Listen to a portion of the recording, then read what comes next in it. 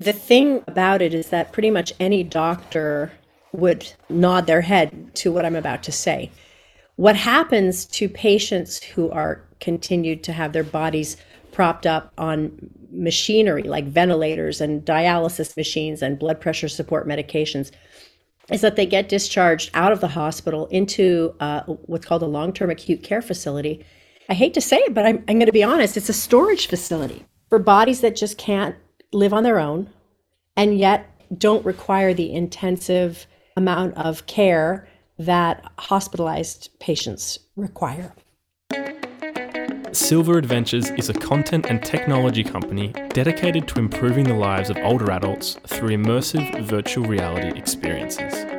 And this podcast is our opportunity to hear from industry experts, thought leaders, and passionate individuals to share with you their knowledge, expertise, and experiences. Welcome to the Aged Care Enrichment Podcast.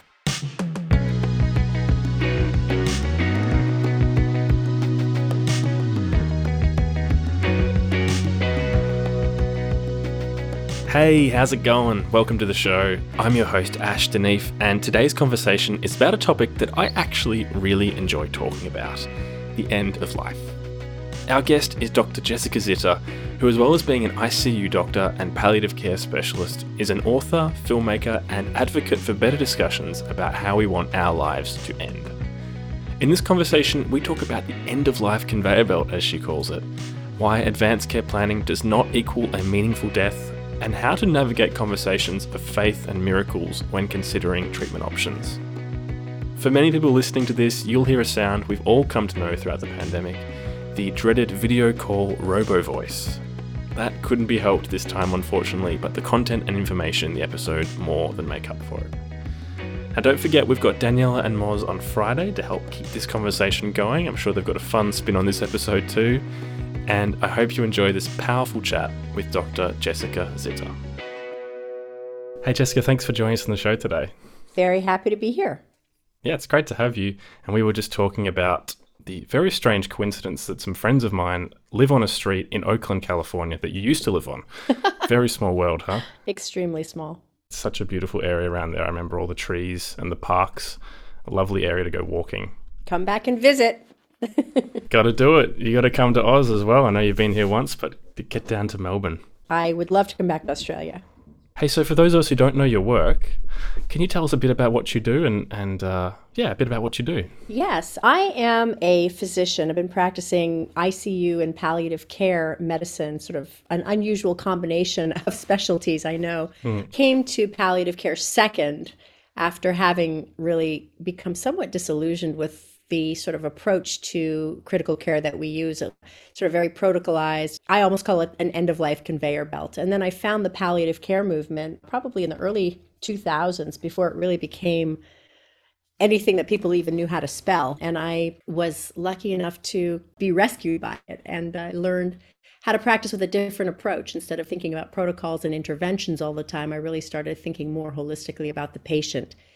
And that sent me into a world of storytelling, which is sort of a way that I like to process distress that I'm feeling. And I was feeling some distress about practicing in that type of environment that felt so rote and inhumane. And I started writing a lot and then getting published in sort of newspapers and realized that a lot of people wanted to hear these stories about what is happening in these environments, this mystery, black box, I'm sick and I go into this building kind of environment. And by sharing those stories, first in print and then eventually with my book, Extreme Measures, and then finally in starting to make films, which is what I'm doing a lot more of now, I've lifted the veil on this very, I'd say, mysterious world of healthcare for serious illness and hopefully helped a lot of people, lay people as well as healthcare professionals, to sort of process and reflect on what we're doing and start thinking about a different way forward.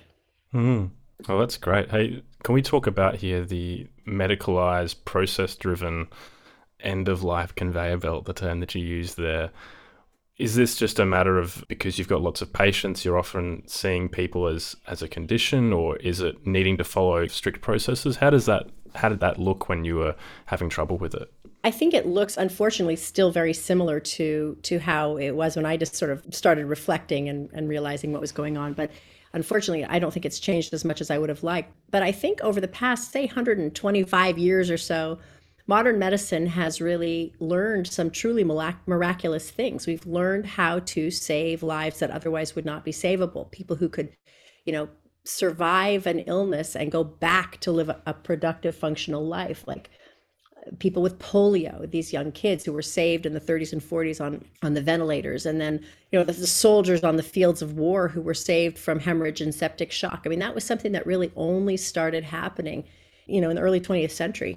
And what happened as a result of that, humans being as in, you know, research driven and ingenious as they are, is that more and more new techniques for saving lives started to be perfected. And you know, you look at the subspecialization of medicine, and you've got people who specialize on the eyeball and the retina. You've got people who specialize on the most esoteric pieces of the human body. And what's happened in all of this time is that, and we've developed all sorts of intensive care units, I mean, from down to a digestive diseases intensive care unit. I mean, things that you never would have had before. And while we certainly have saved incredible numbers of lives, we've used this miraculous technology indiscriminately. We don't have any kind of a way. If a little bit is good, then more is better. And we don't think about whether or not it's going to be helpful. We just apply it. And I think that sort of default application of these treatments has gotten us into trouble, because we don't necessarily look at the likelihood of them causing benefit. We just think that the application is the goal. So, for example, you're saying that, you know, someone might be approaching a life-limiting illness, and without questioning whether or not it's what they want to do, they would just either put themselves or be put onto a series of treatments that are more and more invasive? Yes, I think it, you know, really just a whole bunch of different interventions that take over for different organs as they start to fail. And it is true, it's not just the doctors who are doing this. It's sort of an expectation between the doctor-patient relationship that this is all about just continuing to do things, and that somehow we have this concept that is going to lead us to this perpetual life. I call it this fantasy of perpetual life, which I think is as old as the hills. The problem is now we've got tools that can trap us in situations that we never could have dreamed of before. So it sounds like you're saying that life at any cost shouldn't be the goal. Well, I think the goal should be whatever an individual person wants it to be. The problem is that we're not talking about what it looks like in an honest way. So people go into this thinking that there's only going to be a positive outcome, and they don't necessarily have a vision for the negative impact. For example, people don't understand that there is this rising public health crisis worldwide called chronic critical illness, a condition where human bodies are essentially dependent on machines and get really sent to long-term acute care facilities where they live attached to machines until they die. It's rising at a very disturbing rate. It is pretty striking, the increased number of people as our population ages who get set onto this end-of-life conveyor belt and then go into this experience that they could never have envisioned. And it was never clarified, it was never shown to them, because as a doctor, you're sort of like, well, that's impolite, or that's scary, or why would I scare my patient and talk about this? But the fact is, people just don't understand that reality of that sort of end stop of the end of life conveyor belt and what that can look like. And I think if more people did have that visual and did understand that, they would say, there's no way I want to be risking the possibility of that happening. And then that could lead to a much more honest conversation between doctor and patient that may result in different things besides this default application of treatments. Before this interview, I managed to watch Extremis, your film on Netflix, and I want to talk about it a little bit more in a second, but there's a moment in there where you're explaining to the family of a patient that if they are put onto a breathing machine to help them continue breathing, they'll be transferred to a different facility that is mainly patients who have some sort of mechanical assistance. Could you maybe paint the picture of what these facilities are like? I know you're saying that you don't often get the chance to be so blunt about it, but can you share what does it look like if somebody is placed in a scenario like that? The thing about it is that pretty much any doctor would nod their head to what I'm about to say.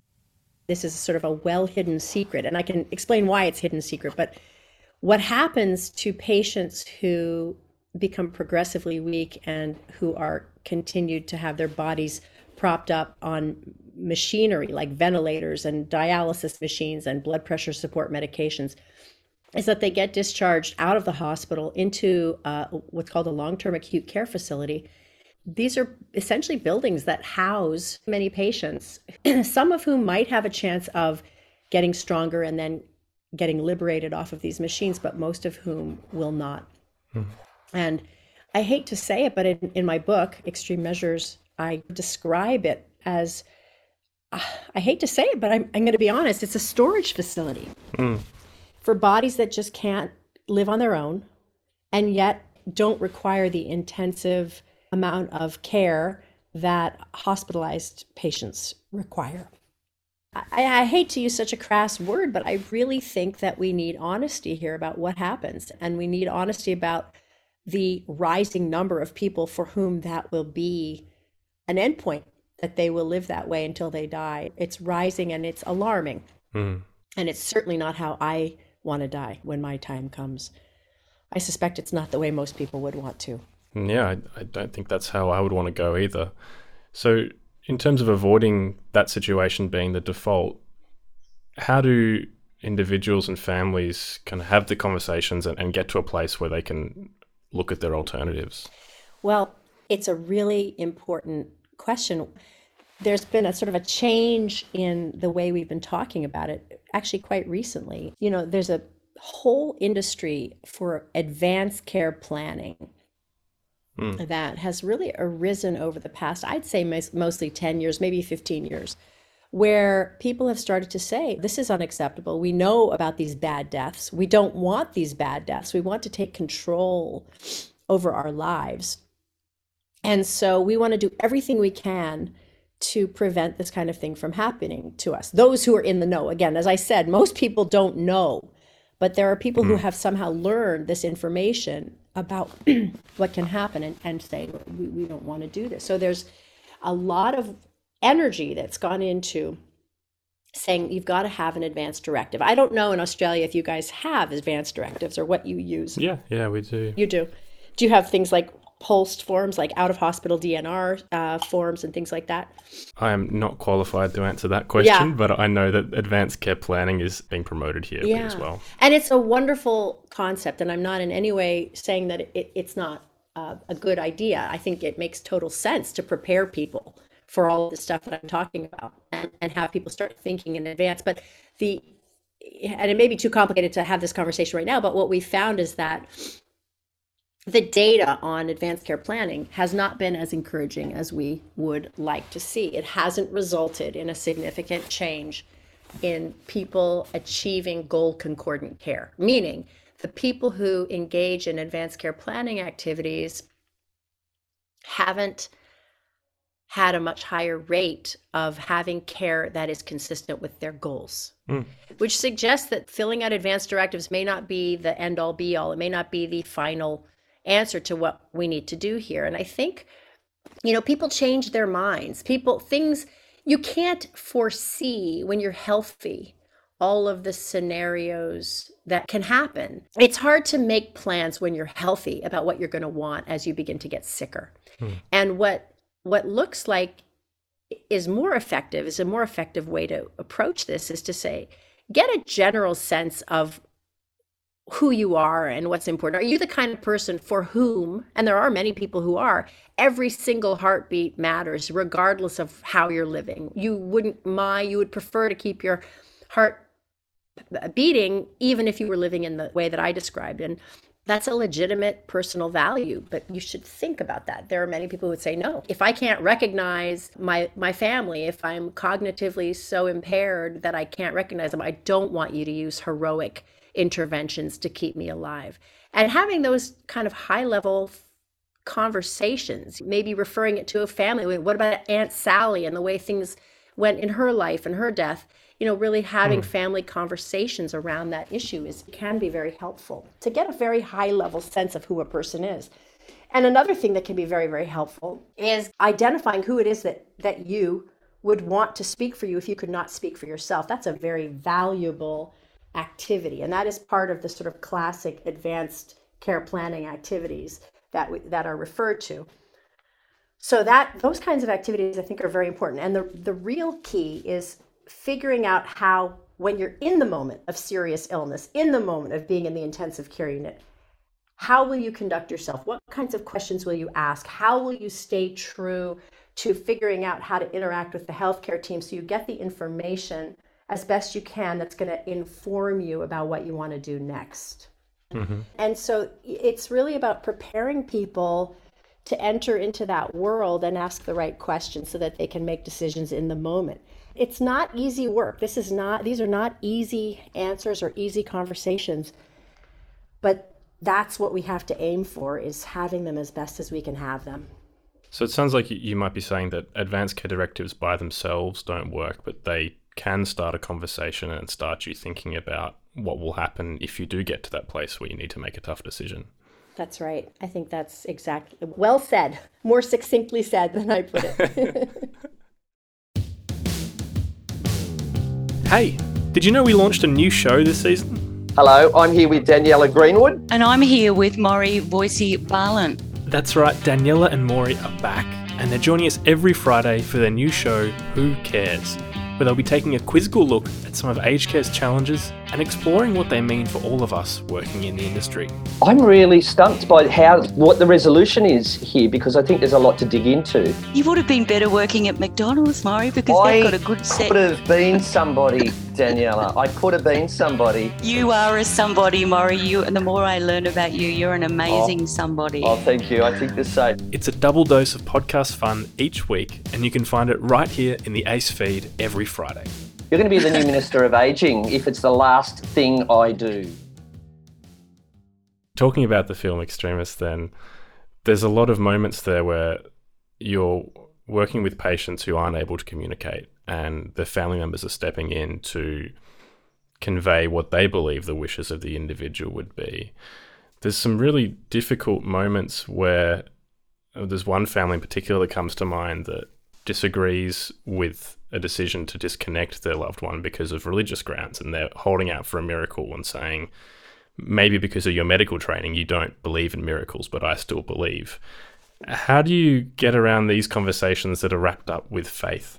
It's a very good question. And by the way, the next movie that I'm making is about the work of my mentor and dear friend, Chaplain Betty Clark, who you see for, as she puts it, 6 seconds in Extremis, but she's going to be the focus of this next film. Cool. And what I've learned in working very closely with Betty about language that is used by people of faith sometimes, not always, but sometimes, that so frequently doctors tend to just have bias about. They hear someone say, I believe in miracles, and they say, you know what, it's not even worth talking about the possibility of withdrawing or withholding treatments. Let's just might as well do everything. It's not worth engaging. And what I've learned is that is a nonsense response. Just because people say words doesn't mean you really understand what they're saying. You really have to have a curiosity. And you have to ask more. What does a miracle look like to you? And stay with them, stay connected, and really stay curious, and let them know that you're there because you care about their best interest and the best outcome for them. And forge a relationship with them built on curiosity and compassion.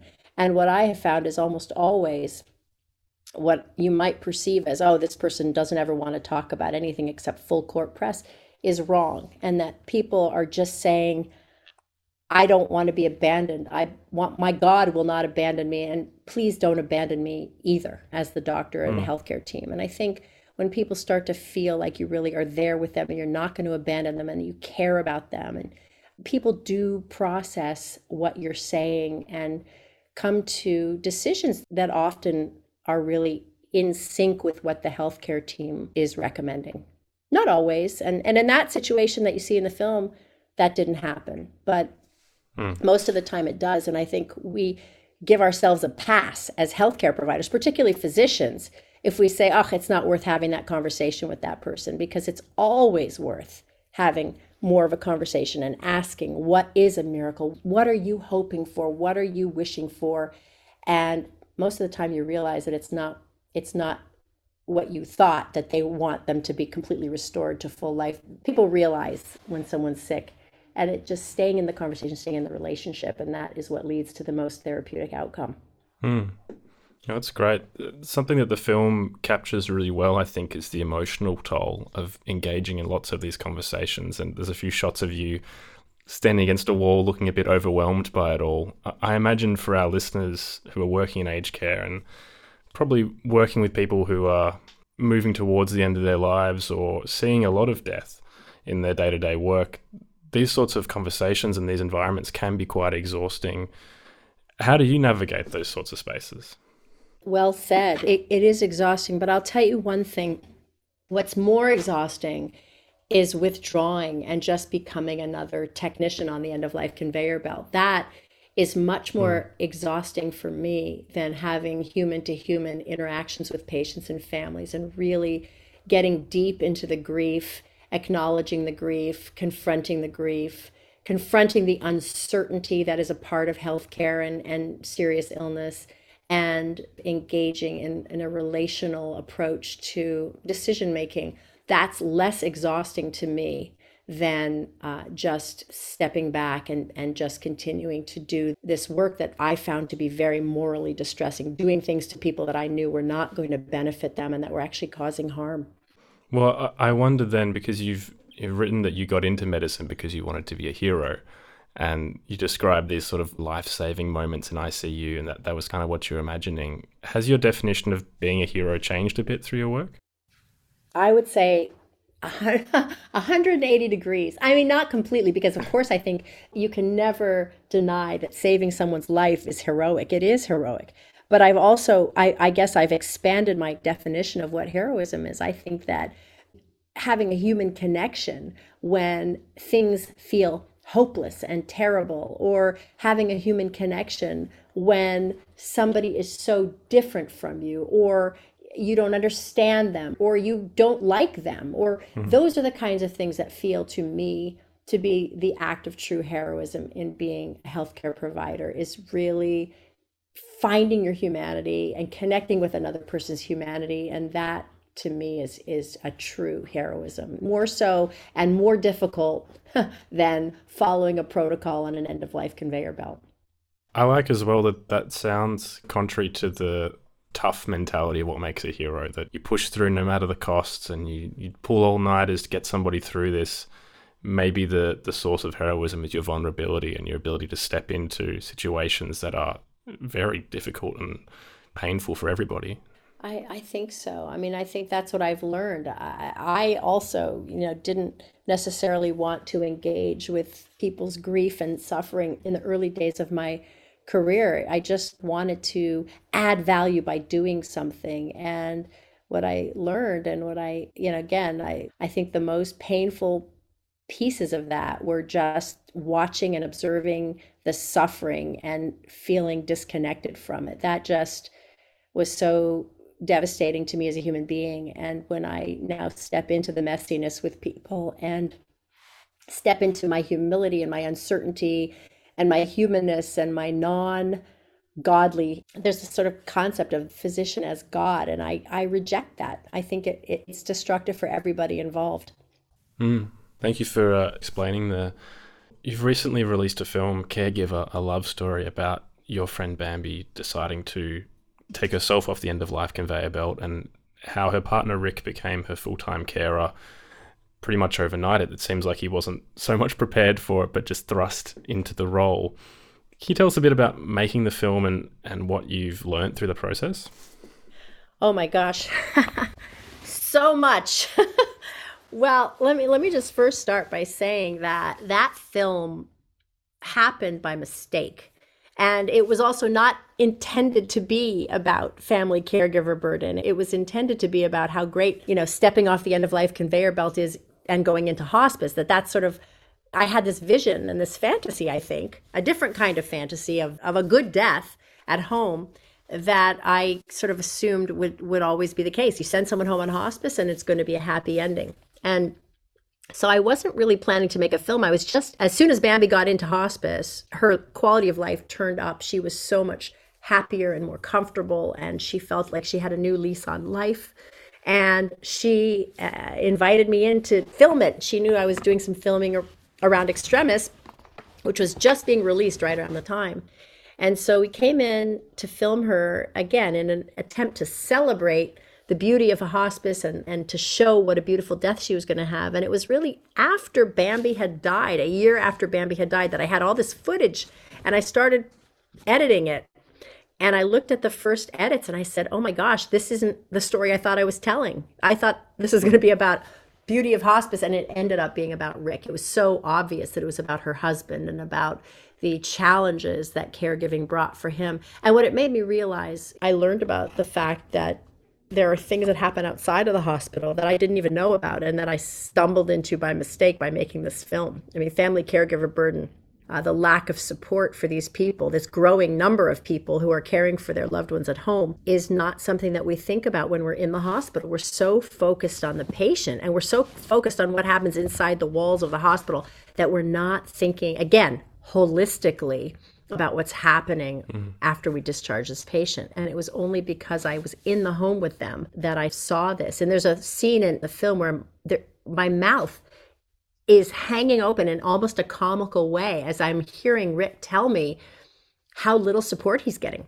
And by the way, this was a wonderful hospice. This was not because the hospice was inadequate. This is not a film to throw hospice under the bus, because hospice did a wonderful job for Bambi and Rick. Bambi would never have been able to be home those last 9 weeks had it not been for hospice, and they were wonderful. You know, when people want to blame, you know, everyone wants to find a reason why did Rick suffer? It must have been hospice. Shouldn't hospice have cared for them more? Hospice did a wonderful job there. What we don't understand is that hospice is not, it's not their purview to do the kinds of things that a caregiver needs. They're not there to change diapers. They're not there to do laundry. They're not there to shop or clean out the refrigerator. And Rick needs that. And so do every other caregiver in the world. We're having this demographic shift in America, I suspect in Australia too, where there are more and more aging people. There are smaller families. Families are scattered and dispersed. And there are just not enough people to take care of people who need care in the home. And so the burden, this huge burden, is falling on a smaller number of people, and it's breaking them.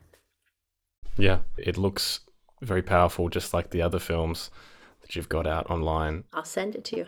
Please, that'd be great. Yeah, sure. There's a quote that you've shared on your social media in a similar vein, which I just wanted to share here, that it's from Rosalind Carter, the former First Lady, Jimmy Carter's wife. There are only 4 kinds of people in the world: those who have been caregivers, those who are currently caregivers, those who will be caregivers, and those who will need caregivers. And I think that really tacks on nicely to what you're saying about demographics are shifting, more and more people are needing care, and the number of people who can provide it is actually not keeping up. That's right. And 1 out of 5 Americans is a family caregiver. I mean, that is a shocking number. And that's 53 million Americans as of 2020. That was the count in 2020. In 2015, it was 44 million Americans. So this number is shocking. It is rising fast, and we have got to do something about it on a national level. If you've been reading the newspaper, you probably don't read as much about American politics. There's this Build Back Better plan that Joe Biden has desperately been trying to pass. And it was going to include all sorts of support for family caregivers and parents of children and childcare and all sorts of income tax credits for people to sort of support our social safety net. And it started out at $440 billion. Went down to 173, and now it's faltering if it's going to pass at all. And we've got people who, in our Congress who are not seeing the importance, the critical importance of having a social safety net. You see it in Australia, and I applaud you. We do not have an adequate social safety net in this country. And caregivers are just one example of the people who suffer from that. Well, though we do have a safety net in Australia, I think that attitude that caregivers, whether they're family caregivers or professional caregivers, will just absorb the sort of extra weight and the extra time, and that's what they're there for. I think that attitude is quite pervasive in our politics as well, that you signed up for it, good luck to you. Yeah, it's unfortunately, the average caregiver does this for 4.5 years. Maybe they can afford to, for 4.5 years, pay for 24/7 care to support a caregiver who's living alone with an aging spouse. Maybe they can afford that. I don't know. That's a lot of money. Yeah, wow. Hey, Jessica, we've covered a lot today. Before we go, I wanted to just call out a few of the things that people can look at. So there's Extremis, which is on Netflix. There's Caregiver, A Love Story, which they can find on your website. And you have a new film coming out shortly?